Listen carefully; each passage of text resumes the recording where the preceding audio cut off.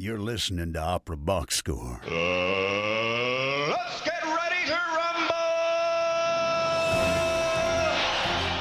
Wherever you are, however you're listening, it is America's talk radio show about opera. It's Opera Box Score. I'm George Cedarquist, joined this week by Oliver Camacho, Matt Cummings, and Weston Williams. All right, this week, Oliver goes inside the huddle with Joyce El-Khoury, who is currently starring under the baton of Riccardo Muti in Ballo and Maschera with the Chicago Symphony Orchestra, just days after being named the Maria Callas Debut Artist of the Year by Dallas Opera. Yeah, we've heard of them, but look, come on. You know the biggest honor of her life will be that interview on the OBS. Plus, 2-minute drill. Both the San Antonio Symphony and Simon Estes are throwing in the towel. Bogdan Rosic is not throwing in the towel, and Barry Kosky is kinda throwing in the towel. You'll figure that out in about 40 minutes. Make sure you subscribe to our podcast. Get that full show. Stitcher, Spotify, you're going to click follow. If you listen on Apple Podcasts, and I hope you do, just hit that plus sign. Also, send us a voice memo or email us your hot takes at operaboxscore@gmail.com. Going to get that OBS beer coaster, OBS lapel pin, just for sharing your own hot take. Oliver Camacho, great to see you. Hi, everybody. Hi. Hi, Oliver. Did you hear last week's episode, George?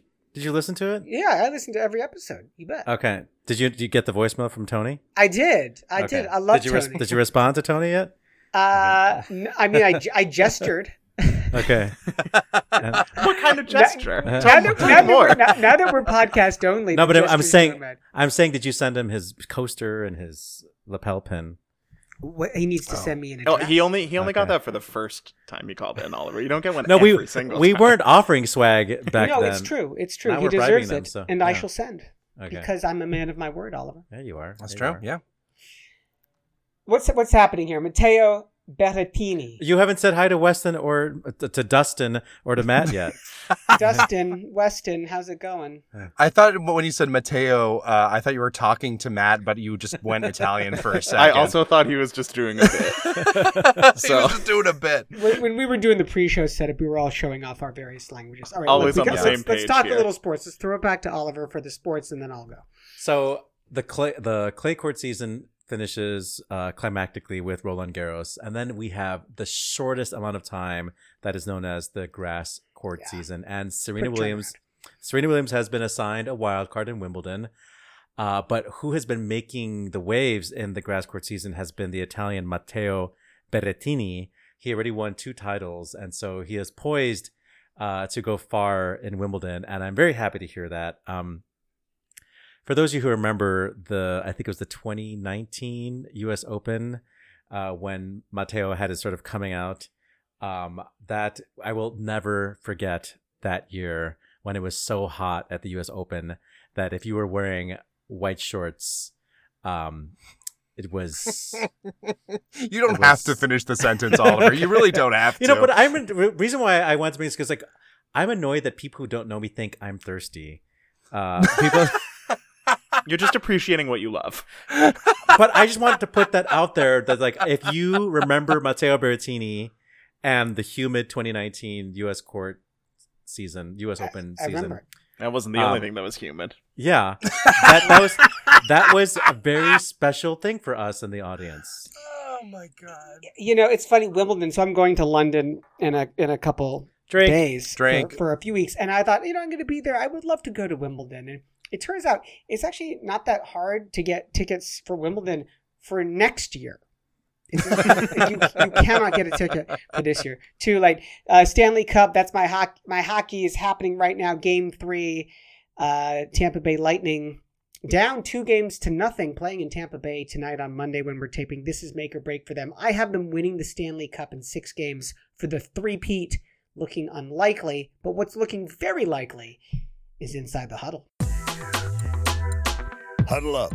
Let's go inside the huddle. The Dallas Opera has named soprano Joyce El-Khoury the 2022 Maria Callas Debut Artist of the Year for her debut at that house as Leila in Bizet's The Pearl Fishers, the award named for the unofficial godmother of the Dallas Opera, is given to a single performer each season in recognition of a particularly memorable and outstanding company debut. So a little bit of inside baseball before we go inside the huddle. We're recording the body of this podcast, the bones of this podcast on Monday. I'm actually going to interview Joyce Al-Khoury tomorrow morning, and then Weston. Our secrets. Yeah, Weston's going to do his editing magic to make it sound like one seamless episode. Seamless. No one will be able to tell. Yeah, except that neither of you will be on the podcast. But No, I'm on the podcast. I'm just being very quiet, uncomfortably the entire time.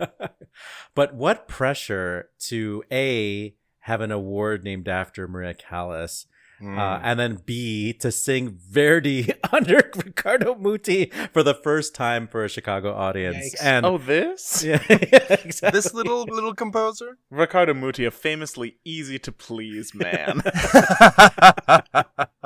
In a role that is just a walk in the park. Amelia in A Masked Ball. So we obviously will be talking about this during this interview. We'll also enjoy a little bit of Joyce Al-Khoury's recordings, and she's recorded very healthily, I guess is the word, by Opera Rara, that British Opera label Rara. that is that's like a Lady Gaga thing, right?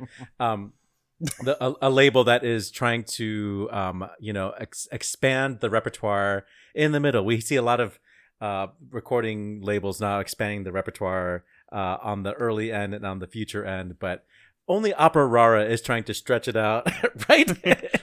Get that At sausage home base. fat in the middle too. Yes, exactly. All right, let's go inside the huddle.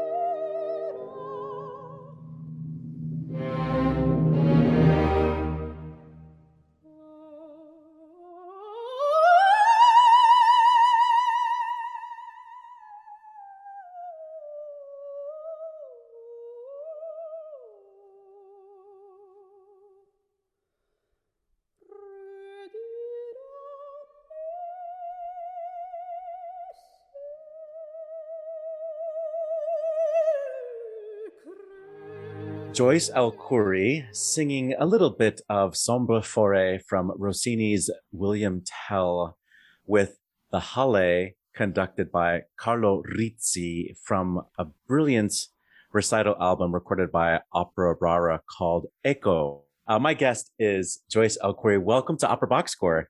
Hi, thank you so much. So I'm so thrilled to meet you. I've been listening to Echo and to prepare for this interview.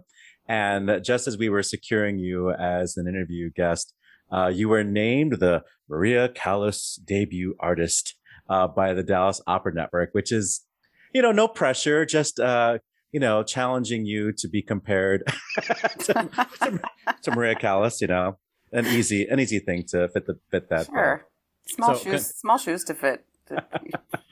Congratulations on that. That was for your performance of Layla in the Pro Fishers.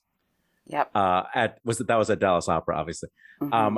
So Layla is one of those roles where it's like, who do you cast in this thing? Because that aria, Comme autrefois, feels very like Micaela, in its weight. But then you have like this coloratura moment in the beginning where it feels more like, I don't know, Offenbach or something like that, Right.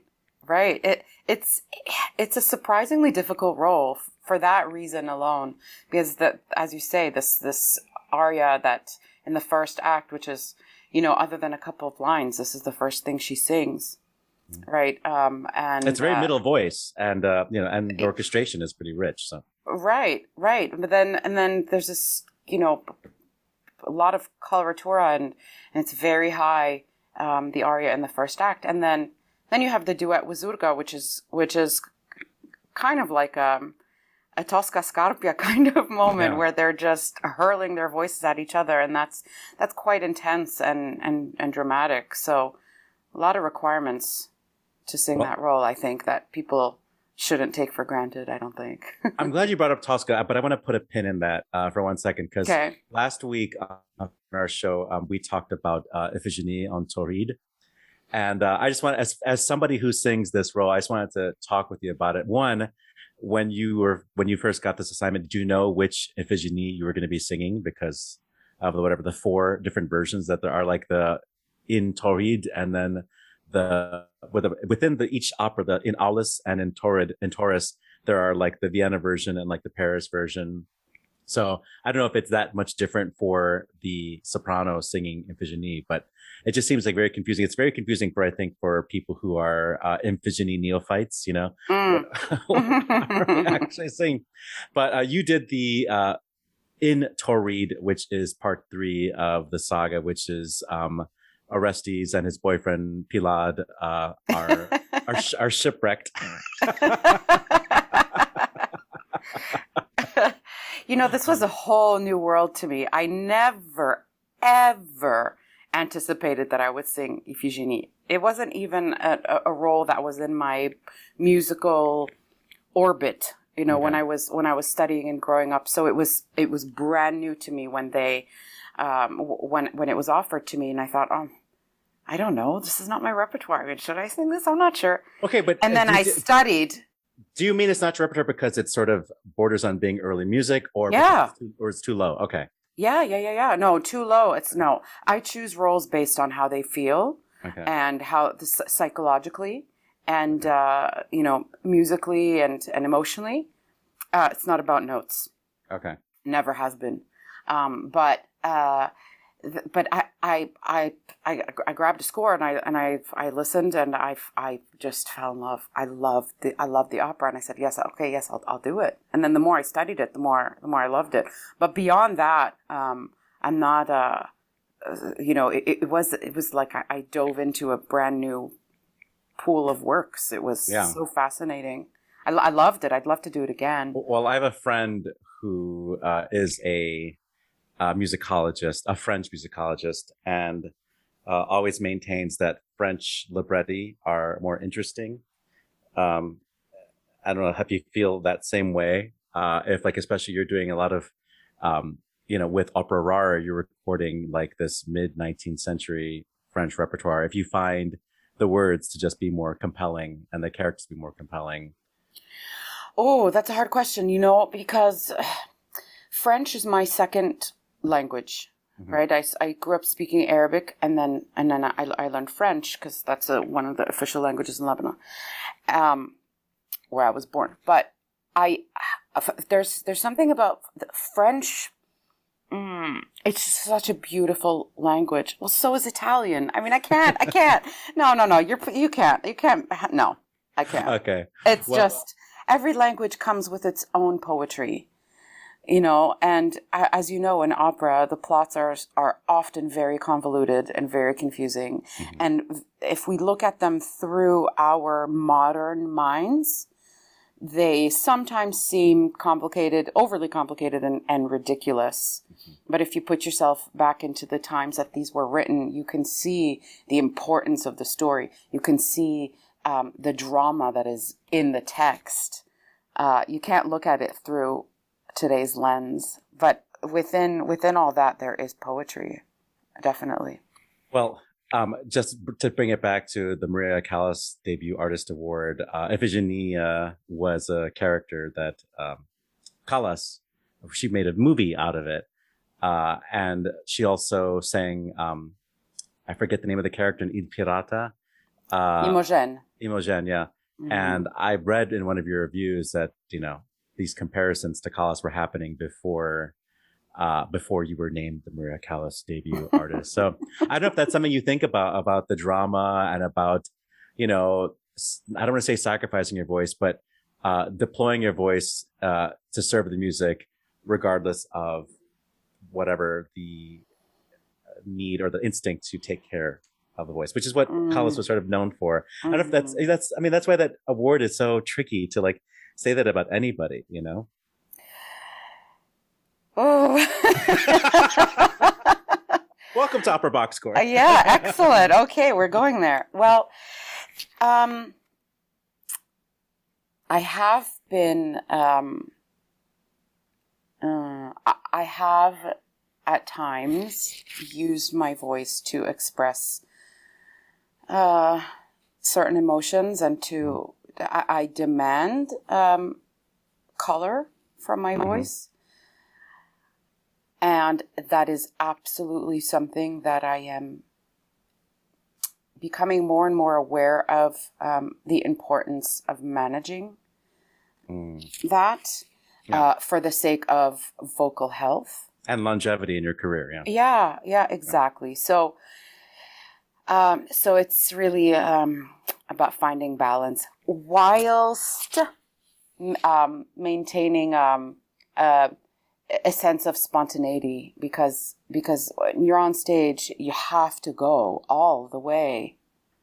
I mean, I have to go all the way, and if that's I why don't, the audience came. So I mean, I'm so excited. I'm so glad you're saying this, because we're going to hear you. We'll talk about why you're in Chicago very soon. But when I go to the theater, yes, if somebody sings beautifully, yes, thank you. I really appreciate that. But when somebody goes authentic, goes for expression, then I feel like, oh, I'm glad I'm here. I'm so happy I made it to this performance. Because you feel something, That's great to hear coming from you as well, because isn't that why we do it? Mm-hmm. I mean, isn't that why a performer wants to perform? And isn't that why an audience member comes to the opera? They want to feel something. They want to be transported. They when I think about why I do what I do, yes, I love being on stage. I love communicating. But I think that there's something that happens that is beyond anything we can control. When we are on stage and we are performing and we're expressing the feelings and the psychology of a character who, okay, we assume is we're playing a human being. Sometimes we're not playing a human being, but when we're playing a human being, we're showing a real human condition, real human emotion, conflict, trauma, joy, And I know that an audience member is able, and whether they realize it or not, are identifying with a character or not identifying with the character. And so what ends up happening is the person sitting in the chair in the theater is observing a character having an experience, and they are relating to this character. And I think subliminally or unconsciously, I should say, they are being told that you're not alone in your emotions. You're not alone in your life's challenges, because every human being has experienced a variety of things, so much so that we had to write operas about it. So whatever you're going through, you're not alone. And that's the whole purpose of art in general, I think. And so I think if a singer gets on stage and sings vocally and it's beautiful and it's perfect, well, great. You've done half your job. There's more. Right? And so I think this is why I push myself to almost to a fault. And I need moments where I need to consciously rein it back to preserve vocal quality and longevity, as you said. Well, that was what brings it back to Maria Callas, because she is at her heart a bel canto singer. She's trained in bel canto, and she did everything through a bel canto technique until she didn't. But I look at your kind of, I don't want to say wild, but and disparate's also not a fair word, but just your diverse repertoire. I mean, you have a Rosina and you have a Salome. You have a Tatiana and you have a Tatiana boxed from the Great Scott. Oh my, yes. So yes, we're talking comedy, we're talking psychopaths, we're talking ingenues. And then, now you're in Chicago to sing Amelia, which is, once again, at its heart, a bel canto role, but it's bel canto on steroids. Absolutely. Yep. The orchestra is just about as big as anything Verdi ever wrote. I mean, it's like basically Aida, with bel canto lines, Yeah. Yeah, absolutely. So how are you enjoying that? Oh, and by the way, you're singing it with Riccardo Muti, who, he knows a couple things about Verdi. Right. No pressure. Okay, well, what would you like me to address? Well, I just want to say that congratulations on being chosen to sing in what might be Riccardo Muti's last opera with Chicago Symphony Orchestra. Who knows if he does one more in his final year, but it would seem like this is going to be the last one. And I love this opera so much. I do too. The melodies are just so gorgeous. It's perfect. Yeah. And this aria that you have your entrance aria, man, what a high C. It's a high C, right? It's a high C. It's a really, really high C. No, it's that aria is really like, it's a mad scene. Really. And so talk about character. This is a woman who is quite isolated, and her life is, everything is shushed and in private, and she has a really intense inner life, it seems, and she's very tormented by her love for Riccardo, so much so that she wants to, she's going against her faith to go see this fortune teller. She's terrified. She is absolutely terrified, and she has no choice but to do this. She's so desperate to remove these feelings from her heart and stay, honorable. And in terms of, the variety of characters that I've played, just to kind of touch on that, my career has kind of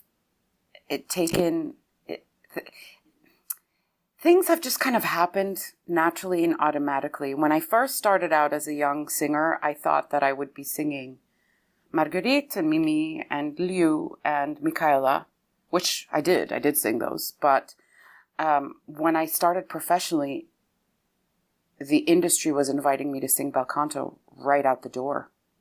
And so it kind of chose that for me. And then I realized, well, this is really fascinating. And especially because I was recording so much bel canto right off the bat. It just ended up... You became a Donizetti queen yourself. It just happened, but I didn't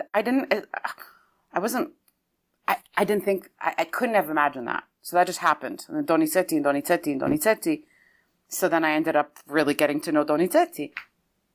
And now something similar has happened, in that the Verdi that I've sung prior to this I've done, 70-something performances of Traviata, and I've done a few Otello performances with Lorne Mazel. But this is my first, big girl Verdi. And just like with the bel canto, this Maestro Muti invited me to sing this. We did the Verdi Requiem together last year in Palermo, and then he invited me to do this, and I wasn't expecting it. I didn't ever imagine that I would sing ballo, before I sing, Aida. I don't know, Corsaro or something, okay, But here we are, and I feel like I'm in good hands with the maestro, and so, and it's feeling great, because like you say, I'm singing it as a bel canto role, and then I'm infusing it with drama and really getting into my body for those big moments, because it is bel canto on steroids. Absolutely. But we throw this term around a lot, and I have my own ideas of what bel canto means for a singer like you. And you can disagree with me or not, but I always think it's trying to find the Italian vowel, trying to keep the vibrato speed even, trying to make sure the registration changes aren't so dramatic. And then, if possible, keep the tone beautiful. You're right. Is there anything you'd like? Is there anything you'd like to add to that, or is there something that you think you disagree with about that? No. Everything you said is absolutely accurate. I would just add that with bel canto, it's very important within the line that nothing ever really sticks out. You know, it's like in a car when you're driving and you need to brake.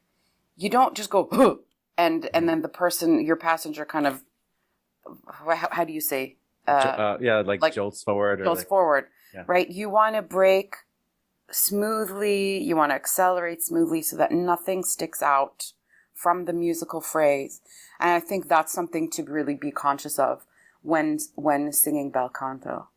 Do you know what I mean? Does that make sense? No, absolutely. And Okay. I mean, does Muti, I mean, I kind of know what the answer is already, but does Muti help you with that? I mean, we're talking about the first aria, I forget how it's, Ma dell'Orido or Ecco il Campo. Ecco l'orrido campo. Yeah. Mhm. And there's this big moment, at the cadenza, where it sounds like, oh, she's going to have a beautiful, it's going to be a beautiful floated sea, but instead you get the entire orchestra just sawing away on this thing. It's a big moment. Does he help you with that? Do you feel like it's increasing in a way that you can sort of ride it, or does it feel like, oh, F me, I'm gonna just... No, absolutely, because it's this is why Verdi is such a genius, because the whole aria leads up to that moment. She gets madder and madder and madder, and then she just can't take it anymore. She's imploring God that she has to sing a high C, in order to just. It's like destroying the Horcrux. You have to. I mean, she has no choice but to sing a high C in the way that she's imploring God to have mercy on her. She is so desperate. So the orchestra just swells in this way that, I mean, and the thing that is so wonderful in working with Maestro is he, as you know, he is known for being precise, for demanding all the musicians to do exactly what Verdi wrote. Verdi wrote. I just became Italian already. Verdi wrote. But it's not for the sake of just being correct and accurate. It's not from a point of view that is scientific.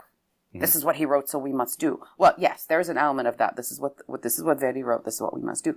But there's a reason, and especially in this opera, which is so theatrical, there is not one note out of place. So all the tempi changes, all the little recits, all those moments, they're all written in order to tell the story and for the drama.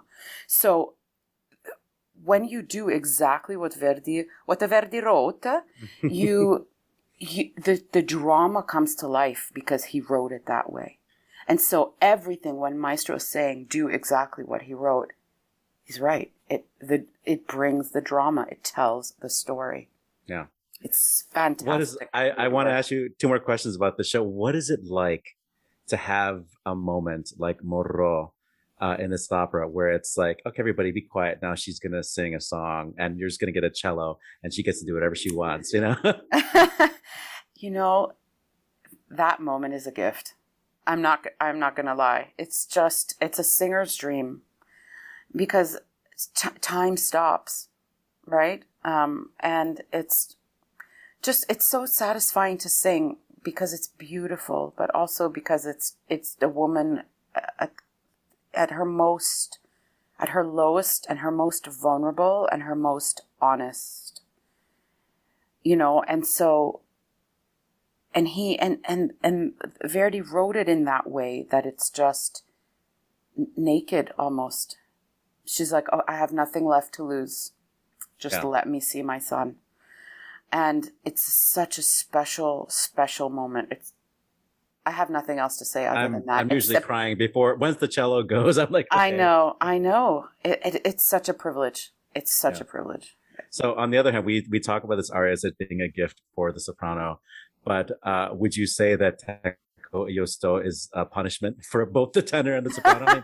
I mean that cabaletta sounds so. It just sounds so difficult to me. It's really. Yes, it's difficult. Not gonna lie. Okay, What was it he is. thinking? He's supposed to be this guy that's really good at writing for the voice. Who was the original soprano that was able to sing that? I mean, You know what? I mean, listen. These days, it's you can tacit. You could, we're not doing that. We're doing exactly what's written, as you can. I'm sure, as you can Smoothie, imagine. yeah. Yeah, but it's very difficult. But let me tell you this: there's before that ending, the ending of the Cabaletta, there is music from heaven when she tells him she loves him, and it's just. I literally feel like I'm leaving my body in that moment because the music is from God. It was music. It's heavenly. It's not. It's like they both those two characters they're completely transported. In that moment, nothing else exists but their love, and it's I can't even begin to understand how he conceived of this music. That must have been given to him. It's. I mean, is there more beautiful music than that when two people express their love to each other? I can't think of anything. I think it's incredible. Well, you could not have scripted a better commercial for this this performance that's coming up with Francesco Melli as your Ricardo. Yes. I forget who's the Ulrika. I didn't research this. I'll look it up and we'll give good details. Oh, okay. Her name is Julia. I can't pronounce her last name. Okay. But she is absolutely incredible. I mean, this is a really fantastic, really impressive voice. Really gorgeous. Gorgeous. I found it. It's Yulia Machokina. Oh my gosh. And then you have an Italian, Damiana Mizzi as Oscar. Wonderful Oscar. It's really a great cast. And Luca Salsi. Oh wow, as Renato. Mm-hmm. Yep. And performances are, well, by the time you're listening to this, folks, the first performance will have happened. I will be there on the last performance on the 28th, but I'm so looking forward to it. Joyce Ilkuri, congratulations on the Maria Callas Debut Artist Award. Thank you. Congratulations on these upcoming performances in advance. And thank you for being a guest on Opera Box Score. Thank you so much. What a pleasure. Thank you.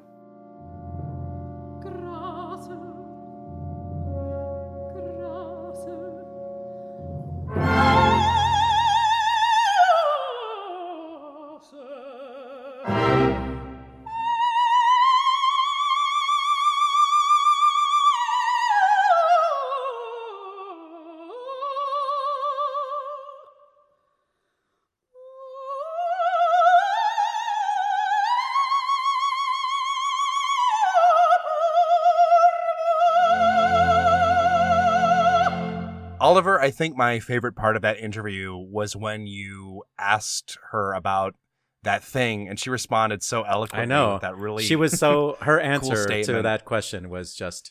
It's really sitting with me, you know. Yeah, exactly. It really stays with you. Exactly. Yeah. One thing I really like is how well this has been edited together, so that no one can tell that there's been any time shift whatsoever. The only time shift is right now. 2-minute drill.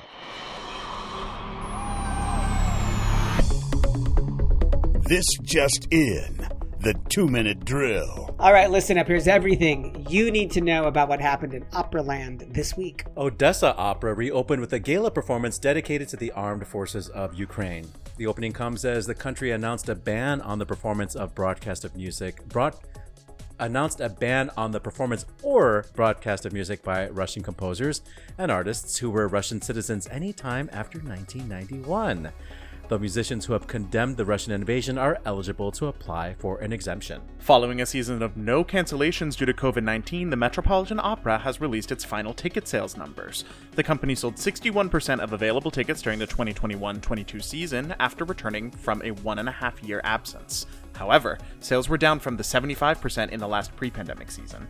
General Manager Peter Gelb noted, "We consider it to be a triumph in that we started and we ended and we never missed a performance along the way." The board of the San Antonio Symphony has dissolved the company entirely after a lengthy lockout of its musicians, saying, quote, "By unanimous vote, the board has initiated the requisite steps to file for Chapter 7 bankruptcy. The assets of the symphony now lie in the hands of a trustee who will liquidate them, pay what creditors remain, and close the doors. The stage managers of Des Moines Metro Opera have unionized and joined the American Guild of Musical Artists.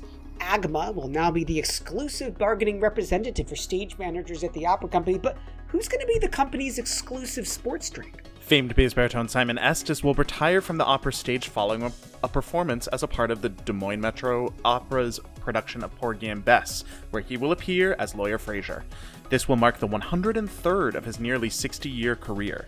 The opera holds particular importance to Estes as he was a part of a 1985 production at the Met, where he took on the title role of Porgy. To commemorate the 100th anniversary of the birth of renowned Italian soprano Renata Tebaldi, the Italian Cultural Institute of New York, in collaboration with the Renata Tebaldi Museum and Foundation, will present a special retrospective exhibition.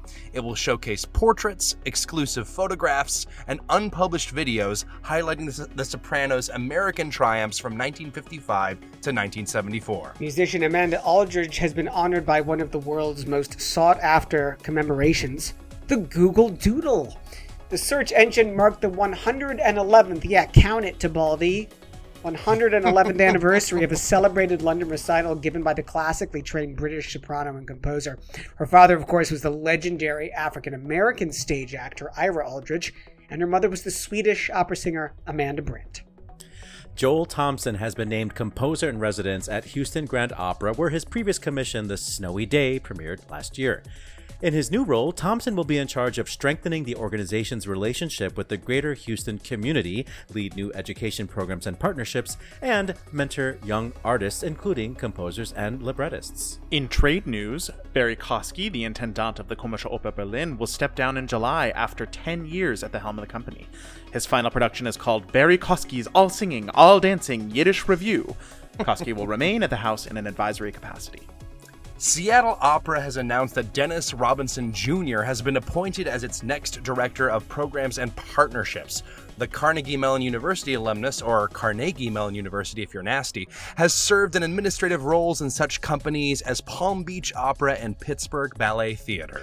In not trade news, when Austrian Culture Secretary Andrea Meyer said not long ago she wanted a woman to run the Vienna State Opera, most saw this as a statement of no confidence in the present intendant, Bogdan Rosic, who's in the middle of his first term and up for renewal. The replacement shortlist consisted of 6 women, 5 men, including Rosic, and he kept his job, now remaining in the general director post until 2030. Exit stage right, Canadian pianist and coach Denise Massé has died at age 76. Massé was inducted into the Canadian Opera Hall of Fame in 2013 after a long career as a member of the music staffs of l'Opéra de Montréal, the Metropolitan Opera, and the Juilliard School, as well as working at many more of the world's leading musical institutions. And on this day, June 20th, in 1819, it was the birth of the Rhenish Jewish conductor, cellist, and composer Jacques Offenbach.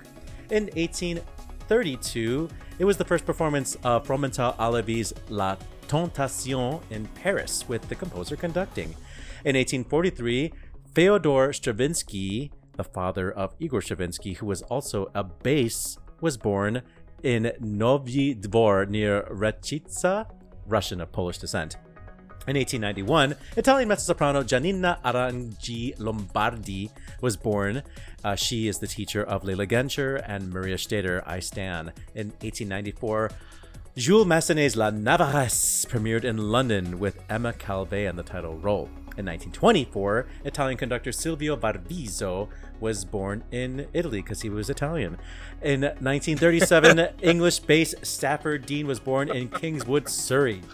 In 1947, it's Albert Herring Day, the first performance of Benjamin Britten's opera at Glyndebourne. And one for Weston, in 1969, it was the first performance of Penderecki's The Devils of Loudun in Hamburg at the Staatsoper. That is your 2-minute drill. La troisième, la troisième, la troisième ne dit rien. Il a pris tout de même, quelques vous m'entendez bien. Et vous êtes cette dièse pour aujourd'hui le garçon. Et vous êtes cette dièse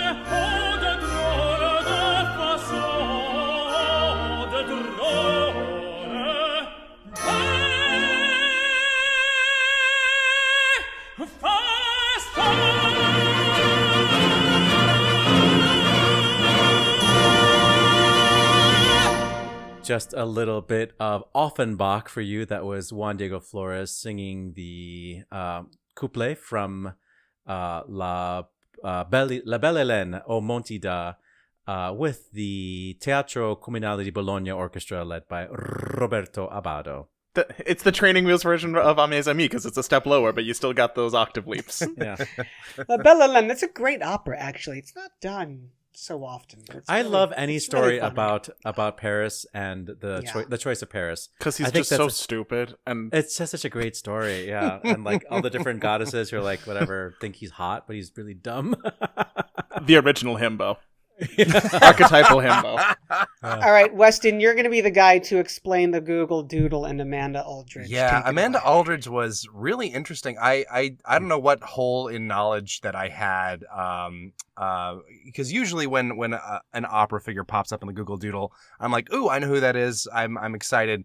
Amanda Aldridge, I did not know, and I did a little bit of searching, and she's really fascinating. She was a black singer, composer. She composed mostly.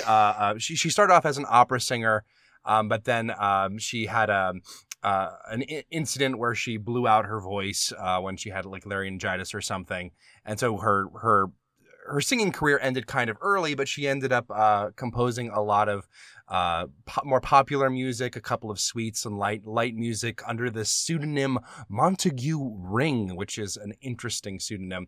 But I think what's really cool about her is her influence on future generations of black singers. She had a few notable students that included people like Marian Anderson, Whomst, Lawrence Benjamin Brown, Roland Hayes, Paul Robeson, even, who is she was so fascinating and a really sort of influential figure in the black cultural life of the time. She was born in 1866 and lived until March of 1956, and had just this huge career and this huge influence that we don't talk about because, obviously, sometimes the accomplishments of black people in classical music get buried. And I just thought it was great that she was being highlighted during the week leading up to Juneteenth. I mean, I actually, this is with all sincerity. Mm-hmm. The only thing that is a bigger honor than like being, or a bigger way of getting your name out there for like the whole world to see, mm-hmm. than being on the Google Doodle is being interviewed on OBS. So I mean, like, if she was around to be on our glamorous Dallas Opera Network interview videos, get your Ouija boards ready, gentlemen. So Amanda Aldridge is awesome. San Antonio Symphony is less awesome. Okay, it's not the symphony that is necessarily less awesome, but the board and the governing body. There is some stuff here that does not fully add up to All right, me. I'm very slow of study, so make this as simple as you can, Matt. Okay, so the symphony has the board of the symphony has voted unanimously to disband. They've been in the orchestra has been on strike for a couple months. They've been locked out essentially.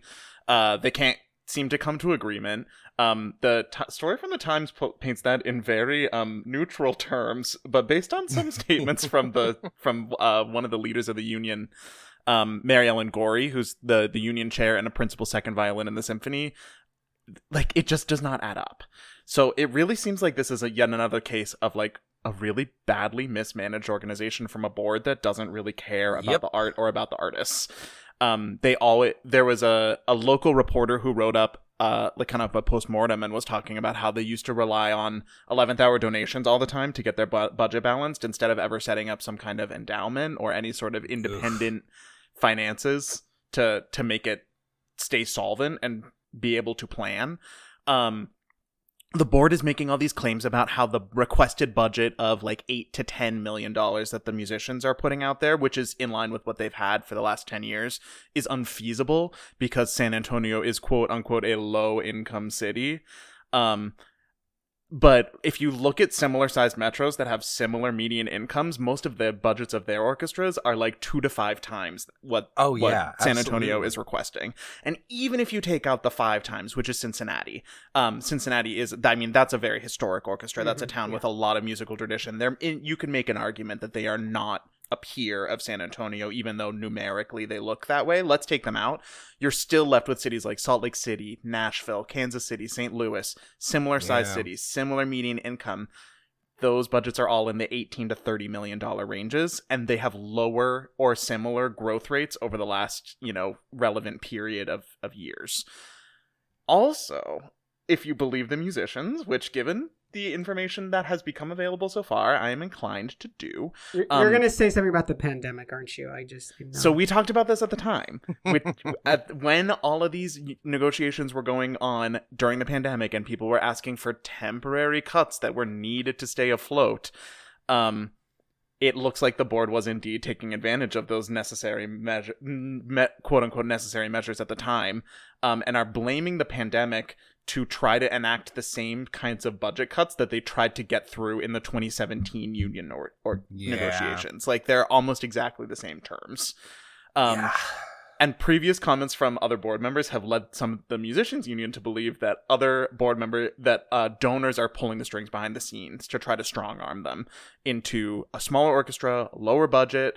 And it's really interesting that none of this goes remarked on in the Times piece. It's very strange. They're actually usually pretty good about union negotiation stories, about telling both sides of the story here, but it just does not add up here.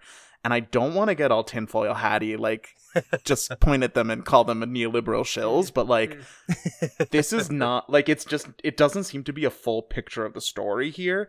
And all of this seems to be very much I think you should leave hot dog guy. We're all trying to find the guy who did this of the board. Yeah. And their statements shouldn't be taken seriously if that is the case. Yeah, it's a really, obviously you always hate to see a symphony or any music organization go under, but it does seem to have been pretty preventable based on what we're seeing and comparing it to other places in similar situations. We've talked about before, like Matt said, about how the pandemic has been leveraged against these places. I would also like to put forward that, there is a big problem, particularly in the U.S., not just for symphonies. Obviously, this is not an opera company, but we felt it was significant enough to include in the 2-minute drill because it has a lot of the same issues. You have a lot of problems where you have a lot of trustees and donors who don't really care that much about the music. Yeah, they're there for the hobnobbing. Yeah, exactly. There was a certain symphony orchestra near where I used to live. We'll say that very famously had, I believe, is the president of the board of trustees or whatever his title was, who famously bragged that he had never been to a single concert, and spent very lavishly so that they could have these really fancy downtown offices. And once some shit hit the fan, they were put off to the side. They almost went bankrupt. They had to downsize. They're still in this little shitty building in a bad part of town because of this one guy back 15 years ago now. And this is a constant problem we have when we depend on funding from these, private individuals who don't necessarily care, who don't care about the art or the money or paying people. Well, being on the board of a symphony or an opera company, it's not like you're trading pork bellies and wheat futures. These are human beings making art. Mm-hmm. It requires a very different set of hands and a very different way of working. And clearly this board didn't get that. Yeah. Yeah. And also just so irresponsible to depend on last minute donations and not set up any kind of endowment. That's nonprofit 101. Yikes. There was no good segue after that story. Yeah, just kind of sad. I hope that something happens that turns it around for San Antonio. I hope we don't see Angels repeats investors of this. in southern Texas. You know where to put your money. This is definitely one of those times where I've been thinking about this story all week too, because of all the warning signs, certain economists saying that a recession might be again on the horizon. Which, to which us millennials are like, oh, again. But it really is something that tends to kill a lot of arts organizations that aren't prepared, that have boards that don't care. And this now is the time to prevent that from happening, to, batten down the hatches and really invest in not just the monetary aspect of it, but invest in the art and the people. Okay, well, here's the segue of the good news corner in terms of the future. It's got to be Barry Kosky. He's done 10 years at the Commercial Opera, and he has not single-handedly. There's a lot of people under him, but he has two hands. He's the intendant. Basically, like, operetta is back, and it's back in Berlin, and it's exciting. True. And when you look at the Staatsoper and the Deutsche Oper, like, there's no comparison in terms of the excitement that the Komische Oper is creating versus those other two institutions. Like, the repertoire is unusual, it's unique, and it's done typically brilliantly and in a very, very memorable way. I mean, come on. Last production, Barry Kosky's all singing, all dancing Yiddish review. I love that. I sort of love the name of that, actually. So the man has guts. The man has absolute guts. And look, if the purpose of art is to entertain, give that man, 4 more years. I guess I'll be there in advisory capacity. Yeah, he's consulting what about that now. Can you explain this whole thing about Less Rosic, stress, just as much prestige. Bogdan Rosic? I was so confused when you were talking about that. Yeah, I said so. Unpack Bogdan Rosic replaced not Dominique Meyer at the I think it was Dominique Meyer at the Vienna State Opera. Against the will of the Austrian culture secretary, who she wanted to have a woman. That didn't happen. Rosic's his contract is up. It's time to renew. They get together the short list of men and women, and Rosic keeps his job and is now going to be at the Staatsoper until 2030. So against the wishes of the culture secretary, in the face of all these other applicants, here's the thing, right? Is like, the Vienna State Opera will print money because it's the Vienna State Opera. It's nothing to do with the intendant, right? Yeah, that's true. When you run the Vienna State Opera, you don't sign the front of checks. You just sign the back of checks, because that's the money. They will never, ever, ever, ever let that cash cow. It won't. Yeah. Culture cow. Yeah, I was wondering, he's going to remain his post until 2030. That's such a long post at the job, especially when that's like 2 presidential election cycles. He's the president of opera. People. He is the president of opera. But is he trying to trump his job and like make it like, a third term, or like Putin, like, I can now be president for another 10 years, I don't know. Has there been a coup at the Vienna State Opera is what we're asking. That's what I would like to see. I would like to see the coup there. That's going to be quoted out of context. Congrats to Des Moines Opera for scoring the last performance by Simon Estes. That is, yeah. They lucked out on that what a one. Career. The end of an era. Yeah. Joining AGMA is less sexy than having Simon Estes last performance, but it is a real step. I'm not going to say that's them putting on their big boy pants, because they're a very notable, respectable summer opera company. They don't need me to pat them on the back, but it's really great for those artists to be guaranteed a certain amount of career protection, financial stability. Mm-hmm. Before we wrap it up, I guys, I know you talked about this, a couple episodes ago. We've got the final numbers in now from the Met. Company selling just over 60% of its available tickets during the 21-22 season. If you were selling a Major League Baseball stadium at 60%, you would be called like the San Diego Padres. Like, that's laughable, right? This would be the Cleveland Guardians, at 60%. Oh, you're just coming for him right now, huh? Put him on blast. I don't understand how Peter Gelb can look the press in the eye and say that we consider it to be a triumph. He says, quote, "We consider it to be a triumph, and that we started and we ended and we never missed a performance along the way." Well, I think it's about like the psychological impact, because when it comes right down to it, the Met is the most visible opera institution in the United States. So the sort of symbolic value of putting on every single show, even if it wasn't very well attended, I think is, at least in Peter Gelb's eyes, if not everyone's eyes, I think a more important goal than having half of those shows and having them be more full. That being said, you do need to have some sort of fiscal balance so you don't wind up like a certain San Antonio symphony. Yeah.